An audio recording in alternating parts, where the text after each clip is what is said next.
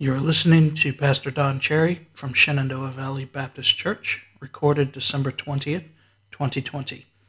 For more information about our church, visit our website, svbcfamily.com, or find us on all things social at svbcfamily. I think that has become a Christmas classic, hasn't it? I think just tremendous truth in that song, Mary, Did You Know? But as I think of that question that is being asked of Mary, some ways I think she did know what was going on. Being a young Jewish girl, maybe she wouldn't have known the scriptures like boys were required to at that time. But I'm sure she had an idea, everything, that something was happening. And the reason I say that is because when you read the Christmas account in scriptures, you'll see that Mary pondered these things in her heart. I think she knew some things were going on. I think she knew this was a special time, but maybe just didn't know all the detail about that. Because see, here's the thing. Back in the Old Covenant, everything Scripture lays out the Christmas story to a T. Matter of fact, go to the book of Isaiah with me if you would. We're going to look at three portions of Isaiah. We're going to look at the miraculous birth, his sacrificial death, and his glorious kingdom, all out of the book of Isaiah this morning. In Isaiah chapter 7, verse 14, a very familiar passage of Scripture, the Bible says, Therefore the Lord himself shall give you a sign. Behold, a virgin shall conceive and bear a son, and shall call his name Emmanuel. Now put yourself for a moment in the position of Isaiah. This was written probably about 600-700 years before Christ would be born. And so Isaiah is writing this thing down, and I'm just wondering what's going through his mind and all this. You know, there's some things of prophecy that, I don't know, as far as I'm concerned, there's some things of prophecy that bring a joy, that bring a happiness, you know. I think, how many of you, let me ask you something, how many of you were around in 1948? Okay? Some of you are around in 1948, okay? My model didn't roll off until 55, so I'm not quite there yet. But those of you that were, and maybe if you had some, you were a few years and all, you might remember that in May 1948, the nation of Israel was reborn. Okay, came back after almost 2,000 years of not being a people, not being a nation. Here they are in their ancestral homeland that God had given them as an answer to prophecy, Ezekiel chapter 37, 38, 39. And so you see that, and to me, that's exciting. Here Ezekiel wrote this, and here it is. In our lifetime, we've seen that, we've viewed that, and that is tremendous, Then there's other prophecy. Like maybe you go over to Matthew chapter 24, and you see what the end times is going to be. And you read about the violence and the death and the corruption and nation against nation and everything, and sickness and disease and all. And maybe those are just some things that we really don't want to know. They don't bring a smile to our face, so to speak. And so I have to wonder first, what is Isaiah thinking as this prophecy is being given to him? What's going through his mind? But also to consider also, Mary, did she know? Did she understand? She was pondering some things in her mind, so maybe she had an idea of what a special time was coming upon her. So notice it says there that the virgin, and better scriptural interpretation would not be a virgin, but the virgin. Okay, because we know virgin birth is miraculous. Amen? Okay, I mean, it doesn't happen without the other way, but here we see a young lady, and most likely Mary was somewhere around 13, 14 years old, which would have been typical, for a Jewish girl to have gotten married and began bearing children back then. So here we see about the virgin shall conceive, and all we're talking about a specific choice and not just some random happening. This isn't something that just happened. This was all in God's plan. This was all in God's design. Matter of fact, the Bible says before the foundation of the world. Okay, this is all part of God's plan. And then also Emmanuel, God with us. God with us. 2,000 years ago, Jesus was with them in person, wasn't he? He walked with them. He taught them. He lived with them.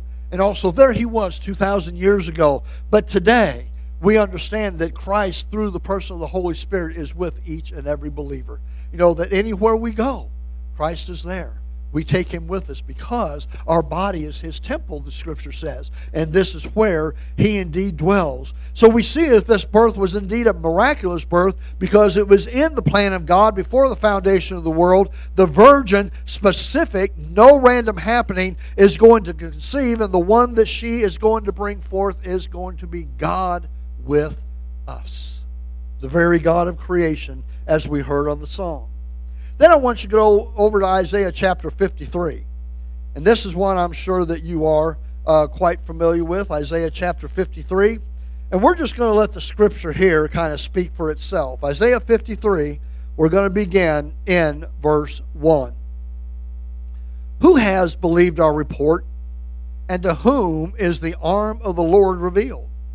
For he shall grow up before him as a tender plant, as a root out of a dry ground. He has no form or comeliness. And when we shall see him, there is no beauty that we should desire him. He's despised. He's rejected of men. A man of sorrows and acquainted with grief, and we hid, as it were, our faces from him. He was despised, and we esteemed him not. Surely he has borne our griefs and carried our sorrows, yet we did esteem him stricken, smitten of God, and afflicted. I want to stop for just a moment there so that we understand where this is going to. Obviously, Isaiah 53 is once again a prophecy of the suffering Messiah, of the one who would come, the Emmanuel who would come. Yes, the Son of God, born among men, but yet he came for a purpose, and that is to be our sacrifice. That is to die for your sins and my sins. But I want you to notice some wording there. We did esteem him stricken, smitten of God, and afflicted. Now, that word smitten literally means to kill or to slay. So now let's look at that verse in light of what it's talking about there. We did esteem him stricken, slain of God, and afflicted. Why do I bring that out? I want you to understand, folks, this was before the foundation of the world. This was God's plan that his Son, the second person of the Trinity, would literally become the sacrifice for you and I. And everything. And so God, in eternity past, determined that this was going to take place. So yes, God did slay him. God did kill him. And all this was God's plan, but it was all because he loved you and he loved me to provide a Savior for us. Verse 5. But he was wounded for our transgressions. He was bruised for our iniquities. The chastisement of our peace was upon him, and with his stripes we are healed. Now all we like sheep, we've gone astray. We've turned everyone to his own way, and the Lord has laid on him the iniquity of us all. That Lord, capital L-O-R-D, literally refers to Jehovah. Okay? This is a declaration. This is Jehovah speaking. This is the eternally self-existent one that is telling us this. In verse 7, he was oppressed. He was afflicted, yet he opened not his mouth. He is brought as a lamb to the slaughter, as a sheep before his shearers is dumb, so he opened not his mouth. He was taken from prison, from judgment. And who shall declare his generation? For he was cut off from the land of the living. For the transgression of my people was he stricken. You see, Christ didn't suffer because of himself. Christ didn't suffer just so, a religion could be founded after him. The whole purpose of his suffering, he had you and I in mind. He had your sin and my sin in mind. He became the Lamb of God who came to take away the sin of the world, and there was our sacrifice. That we could roll our burden upon him, and there he would carry that for you and I. His sacrificial death. We've seen his miraculous birth. His sacrificial death for you and I. And then turn over to chapter 65. Chapter 65. And what we're going to look at now is His glorious kingdom. We are here today because of His miraculous birth. We are here today because of His sacrificial death. And you know what? We are here today because there's a glorious kingdom coming. Chapter 65, beginning in verse 17, "For behold, I create new heavens and a new earth, and the former shall not be remembered nor come into mind. But be glad and rejoice forever in that which I create. For behold, I create Jerusalem a rejoicing, and her people a joy. And I will rejoice in Jerusalem and joy in my people. And the voice of weeping shall be no more heard in her, nor the voice of crying." Jump down to verse 25. "The wolf and the lamb shall feed together, and the lion shall eat straw like the bullock. And dust shall be the serpent's meat. They shall not hurt nor destroy in all my holy mountain, says the Lord," says Jehovah. God's declaration. Now, think for just a minute. You're Isaiah the prophet, okay? And you hear that miraculous birth. Man, the virgin's going to bring forth. God is going to be with us. This is great. This is wonderful. And then you also hear chapter 53. Oh my goodness. What is this? He's going to die? His blood's going to be shed? God is going to literally strike him? How can there be any joy in that? And then you go over to chapter 65. I'm going to make everything new. I'm going to create everything new.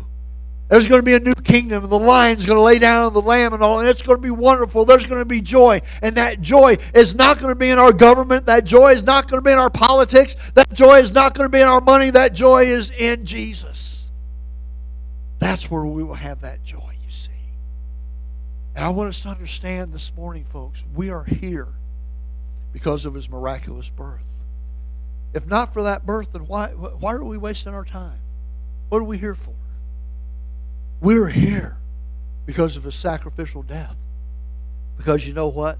That binds us, doesn't it? That binds us. That's what we have in common. We saw last week, and oh man, we're from different parts of this country. We're from different upbringings and all. We have very little humanly in common, but you know, spiritually, we have eternity in common because of Christ. And then we are here because there's hope that one day there's something better than this life. There's something better than this world. And it's all new. And it's going to be joyous. It's going to be wonderful because Christ is not going to be the babe in the manger. Christ is not going to be the prophet walking the dusty grounds of the Middle East. He's going to be King of Kings and Lord of Lords, you see. And that is where our hope is, folks. That is where we have our hope. And speaking of hope, I want you to go with me to 1 Corinthians chapter 11, if you would. 1 Corinthians chapter 11.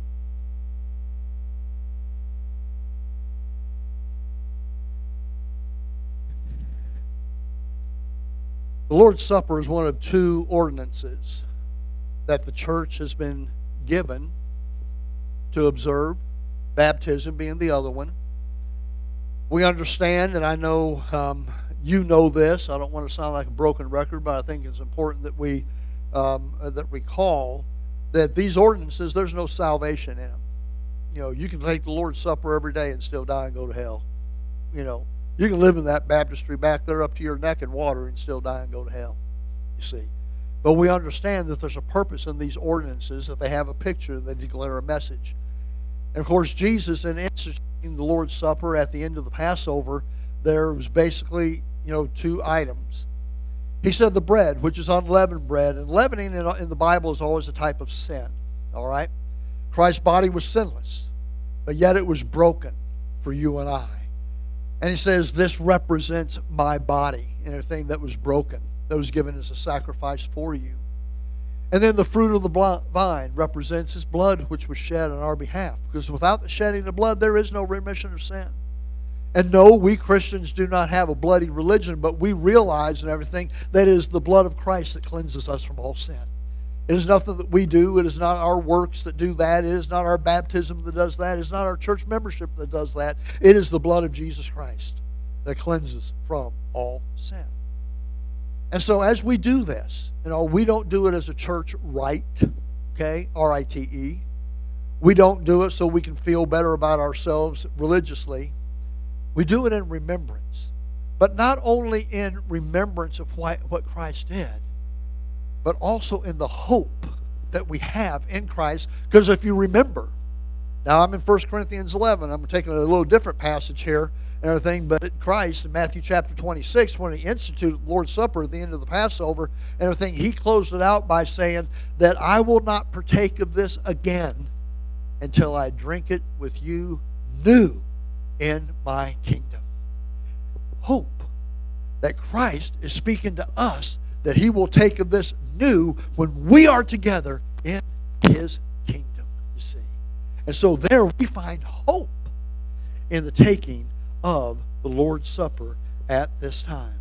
So if you'll look at verses 23 and 28 of 1 Corinthians chapter 11.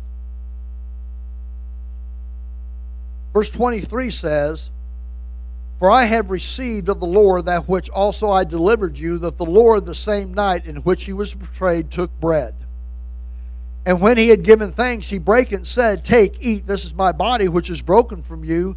Do this in remembrance of the church. Cool. All right, you're paying attention.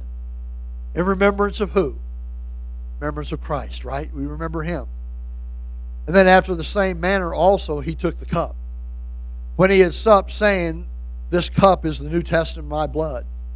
This do as often as you drink it, again, in remembrance of me. Now, look at verse 28. But let a man examine himself, and so let him eat of that bread and drink of that cup. Now, examining ourselves, what's Christ talking about? And everything, well, I should say Paul, through the Holy Spirit. What's he talking about here? Keep in mind, the book of Corinthians and all, 1st and 2nd Corinthians were more than anything corrective books. All right? The church at Corinth was an immature church. There's a lot of things that have kind of integrated into that church. And one of the things that they were misusing the Lord's Supper and all. In fact, that they were basically, every time they come together, they were bringing food. They were just having kind of a gluttonous time together and drinking wine and all that, and calling it the Lord's Supper and trying to make something spiritual out of what didn't resemble anything spiritual at all. So Paul is coming along and saying, oh, hang on, wait a minute, guys, you're going about this thing wrong. Everything. This is a special time. This is not something that you just do flippantly. This is something that, first of all, before you enter into it, you need to examine your heart. You need to look inside. Because if you go down through there in that scripture and look in verse 30, and everything, for this cause many are weak and sickly among you, and many sleep. Basically, you know what Paul was saying there? You folks that are doing this wrong, where your heart's not where it's supposed to be, and you're doing this in a way that doesn't bring honor and glory to Christ, you know what? Judgment's coming. And on some of you, judgment has already come. Some are weak. Some are sick. Some of you just flat out died. You say, Pastor, man, that seems kind of cruel. I said, look. God takes very seriously how we picture things in his word. Okay? He takes very seriously. And this was given specifically to his body, to his church, to believers, to remember what Christ endured and went through so that you and I can have the joy of salvation. Okay? I don't want us ever to forget that. And so this morning, as we enter in to this time of the Lord's Supper, I'd like to have every head bowed and every eye closed. And Barbara, if you would just go over to the piano or keyboard for just a moment.